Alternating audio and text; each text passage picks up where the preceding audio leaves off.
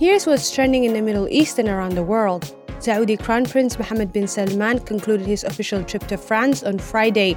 During his visit, he was welcomed by French President Emmanuel Macron to his presidential palace in Paris for a working dinner on Thursday evening. The Crown Prince's visit came after France and other European nations wanted to secure alternative energy sources to lessen their dependence on oil and gas supplies from Russia.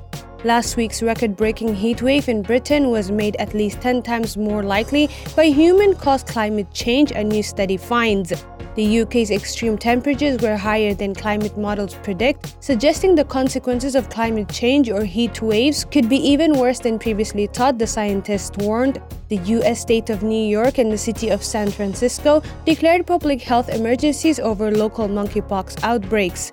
U.S. Centers for Disease Control and Prevention data showed that 4,639 cases have been reported nationally, putting the country in the lead in terms of reported infections.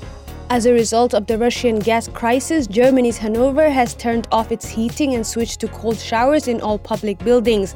It is the first big city to shut off its hot water after Russia reduced its gas supply dramatically, and citizens are being warned to expect additional energy bills and gas reduction measures.